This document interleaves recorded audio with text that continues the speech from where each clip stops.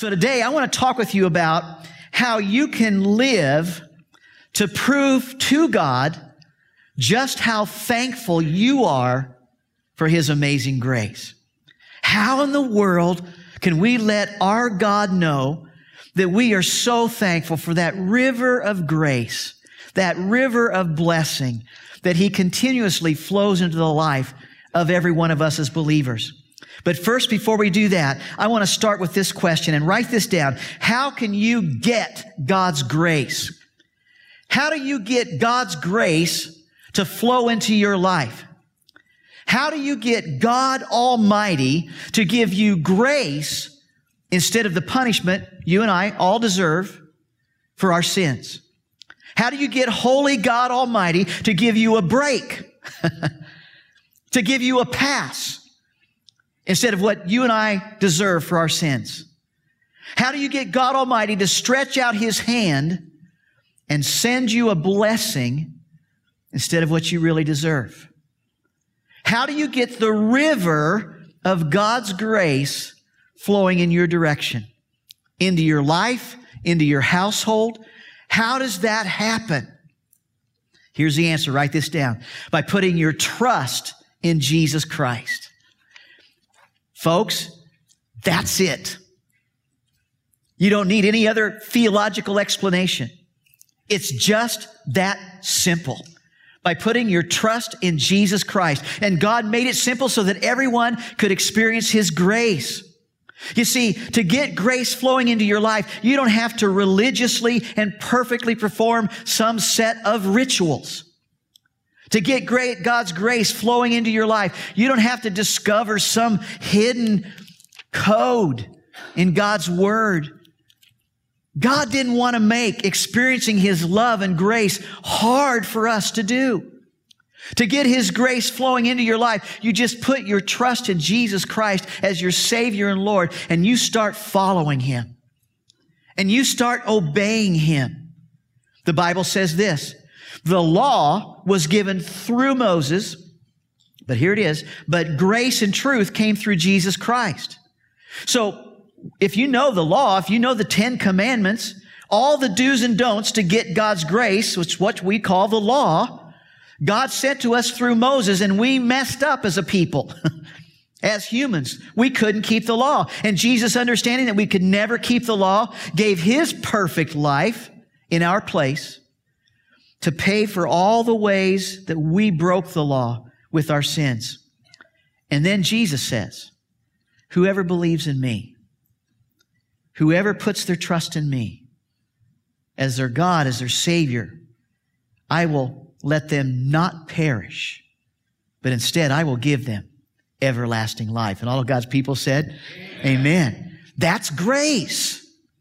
That is grace. But you can only get God's grace, understand, in one place. You can only get it from Jesus Christ Himself. God the Father sends His grace only through Jesus. Like He sent the law through Moses, He sends His own grace through Jesus. So, here's the deal. If you don't get it through Jesus, you don't get it. If you don't get grace from Him, you're just not going to get grace. You can be baptized. You can take communion. You can do all kinds of things. You can serve people. You're not going to get the grace of God without a relationship with Jesus and through His name. So you don't get God's grace flowing from God's hand into your life just because you decide to do something religious, or because you keep some set of Christian rules, or because you perform some ritual like baptism or communion. No, you only get God's grace by putting your trust in Jesus Christ. Look at what the Bible says. Now, we rejoice in our wonderful new relationship with God, all because of what our Lord Jesus Christ has done in dying for our sins, making us friends of God. So here's the deal. When you put your trust in Jesus Christ to pay for your sins with His life on the cross, when you trust Him to wash away all of your sins as far as the east is from the west, the Bible says, when you put your trust in Jesus to wash your soul and make you cleaner and purer and whiter than snow, He does all of that. And then He does something else. And then He presents you to God the Father, holy God. And God the Father accepts you and He adopts you into His eternal family. And you then are a friend of God. You are no longer an enemy of God, but a friend of God. And it's then that God the Father, through Jesus Christ, begins to let His river of grace begin to flow into your life. Anybody experience the grace of God? Anybody? Come on. Yeah. He begins to let His river of grace flow into your life again and again and again and again. And you mess up and then you repent of your sin and here it comes again. Amen? His grace just keeps coming. And His grace flows into your life simply because you put your trust in Jesus, the one who loves you more than you could ever imagine. And the Bible says this is how we know what love is. Now, the world tries to tell us what love is, don't they? But the Bible says this is what love is. Jesus Christ laid His life down for us. For us. Now, that is love. Giving your life to pay for somebody else's sins, that's love. Listen, Jesus loves you so much that He decided and He chose of His own free will to pay the penalty of your sin. So you will never, ever, ever, ever have to pay for your sin. When you die, when you take your last breath, you close your eyes and you find yourself standing before God, you won't have to pay for your sins. Amen? Amen. Aren't you glad? I'm elated. You guys don't seem too happy. Man, we don't have to pay for any of our sins ever. And He loves you so much that He then also broke the power of sin. You, by the power of Jesus who is in you, can now say no to sin. Sin is no longer your master. You are not a slave to sin any longer. By the power that's in the name of Jesus, when you are tempted, you can say, no, I belong to somebody else. Jesus is now my master. And Jesus has the power, if you will turn to Him in that moment of temptation, to keep you from stumbling to that sin.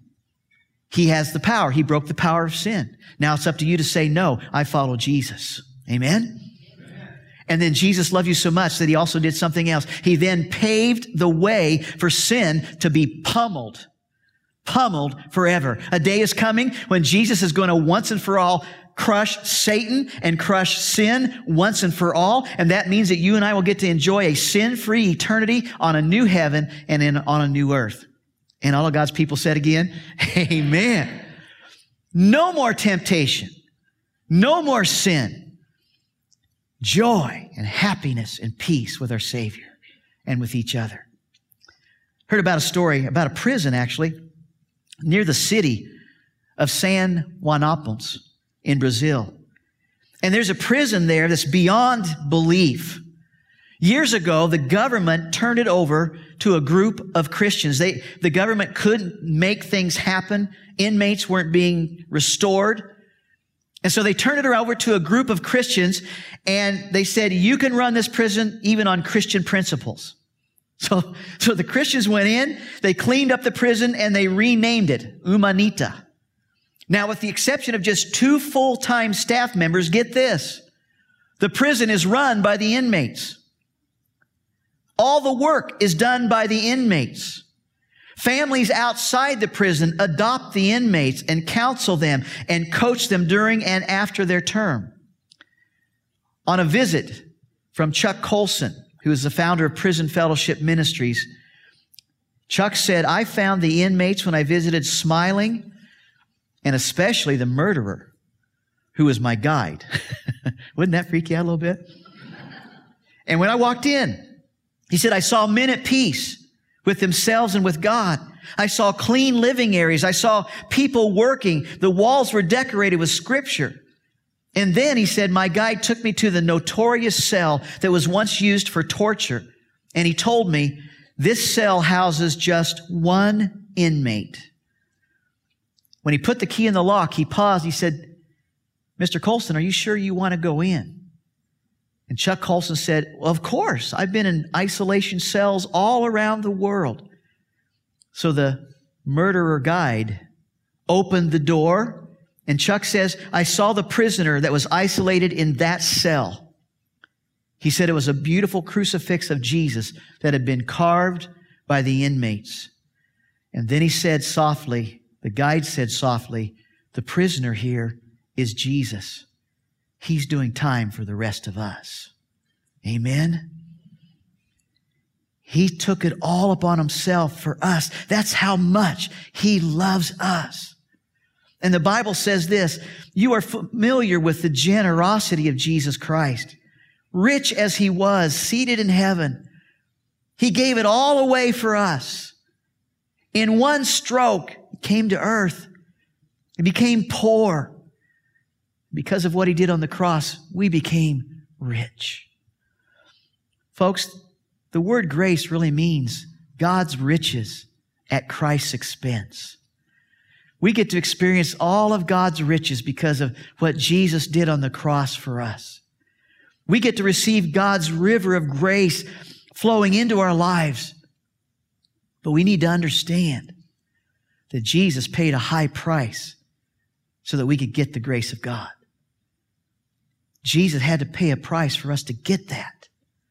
So in light of all the amazing grace that God has given to us and He's given to you, what should be your response? How do you respond to this river of grace that keeps flowing?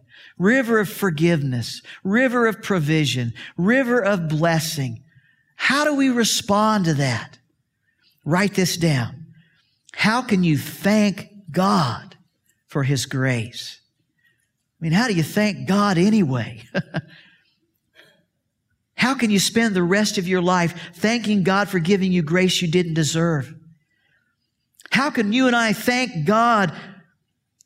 Well, how can we prove to Him that we are thankful? How does that happen? Well, here's 2 or 3 ways that you can use. Write this down. First of all, by using your gifts to serve Jesus. Use your gifts to serve Jesus by serving others. Use your gifts. You see, you can take on the role of a servant. Jesus said, I didn't come to be served, I came to serve. And we're to be like Jesus. And so you can take on that servanthood role like Jesus. You can be the hands of Jesus today. You can be the feet of Jesus today by going and serving others just like Jesus did. You can carry His work on throughout all places on this planet. You can be the hands and feet and compassion of Jesus Christ using your gifts, whatever they are, teaching, encouraging, helping, serving, building, whatever they are. You can use your gifts for other people. But lots of Christians are just not willing to use their gifts to serve others. But look at what the Bible says. Don't you see that you can't keep on living however you please? Squandering what God paid such a high price for? So let people see God in and through your body. Folks, Jesus paid a high price to make it possible for your sins and my sins to be forgiven, for us to be adopted into His family. But now He does not want you to waste your time or your gifts. He wants you to use your gifts for the family business. You see, Jesus left behind a family business. Amen? A business to run, and that business is to make more and better disciples that follow Him. So He left behind this business, and He wants you to so serve others so they can't help but see the love of God flowing out of you. So as God flows love to you and grace to you, He wants you to flow love and grace to others. And they turn around and say, I've never seen any love and compassion and grace like this. Where do you get all that? And you say, my Lord and Savior, Jesus. And they see God flowing in you. And when they see that, they'll want to experience that too. The Bible says each one should use whatever gift he has received to serve others, faithfully administering God's grace in its various forms. Folks, the Scripture and God is telling us today, don't squander your gifts. Use them to pass on God's grace to others. And as you do that, you're proving to God that you are thankful for the grace that He has given to you again and again and again. Say it with me. And again and again and again. You're proving that you are thankful when you use your gifts to serve others. Use your gifts to carry on the family business, building the family of Jesus Christ. Here's the second way. You can prove to God that you're thankful for His grace by using your resources to provide for God's work. Now, if you want to measure how good of a job you're doing at proving your thankfulness to God for His grace, just look at your giving to God's work. That's a great way to measure. The Bible says each one should give what he's decided in his heart to give, not reluctantly or under compulsion, for God loves a cheerful giver. Not just when the pastor tells you and you go, oh, no, God loves a cheerful giver. And the Bible goes on to say, and God then is able to make all grace abound to you, so that in all things, at all times, having all that you need, you'll be able to abound in every good work. Now look at all the alls in that scripture. God is willing and able to make all of those things come true in your life if you'll simply be a giver to His work of making more and better disciples. And there's no greater way to prove to God that you're thankful for the grace that He's shown you again and again than to cheerfully provide for His work. But when you give to His work, what happens? God just sends you more and more grace. Amen? The river flows even greater. And He gives you more and more blessings for your generosity to His work. And He says, I'll take care of every need you have. I grew up with my parents telling me, and I didn't understand it when I was little, Larry, you can't ever outgive God. And I've now experienced that. You cannot outgive God. You give, He gives. You give, He gives. Say it with me. You give, He gives. That's just the way it works. God loves to give. The Bible says, since God loved us enough to give us His own Son, won't He love us enough to take care of every one of our other needs? And the answer is yes. But listen, folks, if we come on a Sunday and we sing about how much we love God, and we sing about how much we're trusting God to be our Lord and our Savior and to meet all of our needs and be our everything, then your checkbook should show it. Should I ask for an amen here? Amen. Amen. Then your checkbook should show it. Your giving should prove your love, your worship, your trust, your thankfulness for all of His grace. Last this morning, you can prove to God that you're thankful for His grace by using your voice to tell others about God's grace.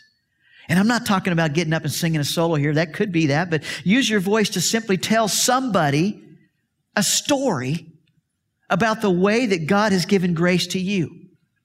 Simply be ready and be willing to tell your story. And folks, your story doesn't have to be long. It doesn't have to be filled with scripture. It doesn't have to be theologically correct. Just be ready and be willing to tell your story about how you were in this situation and you went to God and asked for His help, and suddenly there was this river of grace that somehow came and made it all work. And how God just has over and over just blessed you and blessed you. And when you tell a story like that to somebody, that proves to God that you are thankful. The Apostle Paul said this, the most important thing, look at that, the most important thing he didn't say was to get married and post pictures on Facebook. Or to go travel somewhere and post the pictures on Facebook. He didn't say the most important thing is to fund my retirement or a bunch of other things. He says the most important thing is for me to tell people the good news of God's grace. He says, I must complete my mission, the work that Jesus gave me, and that is to tell people the good news about God's grace, about God's river of grace. That's part of your mission. And when you do that, it proves to God just how thankful you are for His grace. So this week, think about, who am I going to be hanging with? Who am I going to be with at work? Who am I going to be with when I drop my kids off for school or soccer or whatever? Think about, who are you going to be with? And in the midst of the conversation, just interject a story. Hey, guess what? This week, this is where I was, and I prayed and I asked God to do this, and He showed up. And this is what happened. And they'll go on talking about other stuff. They'll just disregard everything you said. But go ahead and just drop the story into the conversation. And God will say, they're thankful. They really saw that as my grace flowing into their life. And they're appreciating what I've done for them. So how can you thank God for giving you grace? How can you prove to God that you are thankful for His grace? Well, you do it in these three ways: by using your gift to serve others, by using your resources to provide for God's work, and by using your voice to tell others about His grace. Now, we all love to be recipients of God's grace. Amen? We all love to be at the end of the river and have the grace coming our direction. We all love to experience God's awesome and amazing grace. And so we constantly ask Him for help. And He tells us, present your requests to me, and they'll be done. And so we do. And so we constantly ask Him, God, I need this. And we're kind of like beggars with outstretched hands. God, this is what we need. And we ask Him to shower us with grace and blessing and help and provision. And He constantly responds by giving us blessing upon blessing. We ask, He gives. We ask, He gives. But then, when He asks us for something that He needs, we beggars turn into what I call slappers. God, how dare you ask me to do that? God, you know and we got all these excuses. And we beggars that are constantly asking and constantly receiving from the river of God's grace, we beggars turn into slappers, and we slap Him in the face and turn away. And we do that so often. We are way willing to stretch out our hands and receive from God. But we're not so willing to stretch out our hands and give to God. We want Him to give what we need, but when He asks us for something that He needs, like for us to use our gifts to serve somebody, to give to His work, to tell a story, that's when we turn from beggars into slappers. No, Jesus, I'm not going to do what you ask. And we turn our back on Jesus and we just kind of walk away. Should I ask for us to be honest right now? We do that. It's kind of like parents and kids. It's kind of like the same thing that goes on between parents and their kids. Our kids are always coming and say, Mom, I need something to eat. I'm dying. I'm starving. Mom brings out all the stuff. Mom, I need some new clothes. School's about to start. Mom. Mom gets new clothes. Dad, it's time. I need a car. I need money for gas. Dad, fix my car. I broke it. And the kids are always coming and they've got the outstretched hands and they're always asking and begging for what they need. And as parents, because we love them, we give and we give and we give and we give. Even when their attitude isn't quite right, we still love them so much. We just give and give and give. But when you ask them to do just one little thing, like be home by 11, like clean your room. We used to call it Saturday clean, and that means that Mom could go in with a white glove. Once a week, clean your room, Saturday clean.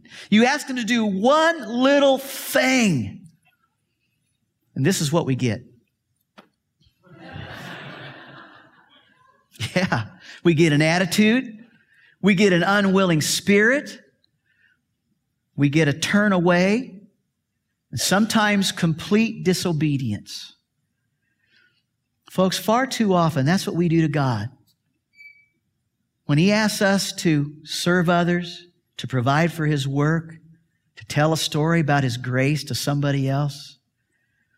But instead of that, let's change all that as a church. Let's be a church that proves to God that we are thankful for His amazing river of grace. And a lot of us can think back a lot of years, and we can see how God has just kept that river going. Amen? And let's just be a church that thanks Him for His amazing grace. Let's prove to Him how thankful and grateful we really are to our God of grace. As we close this series, I just want to say, God's grace is amazing. Amen? Amen. Amazing. He should have written Larry off a long time ago. But His grace is amazing. Let's prove to God that we're thankful. Would you join me in prayer? Let's bow our heads. Maybe you'd like to pray this prayer as I pray it in your heart.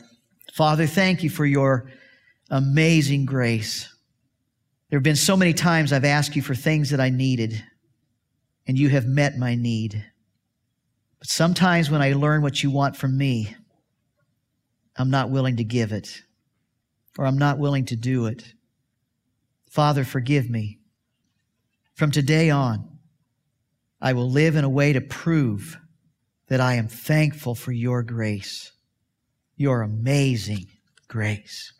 And God's people said, Amen. Amen.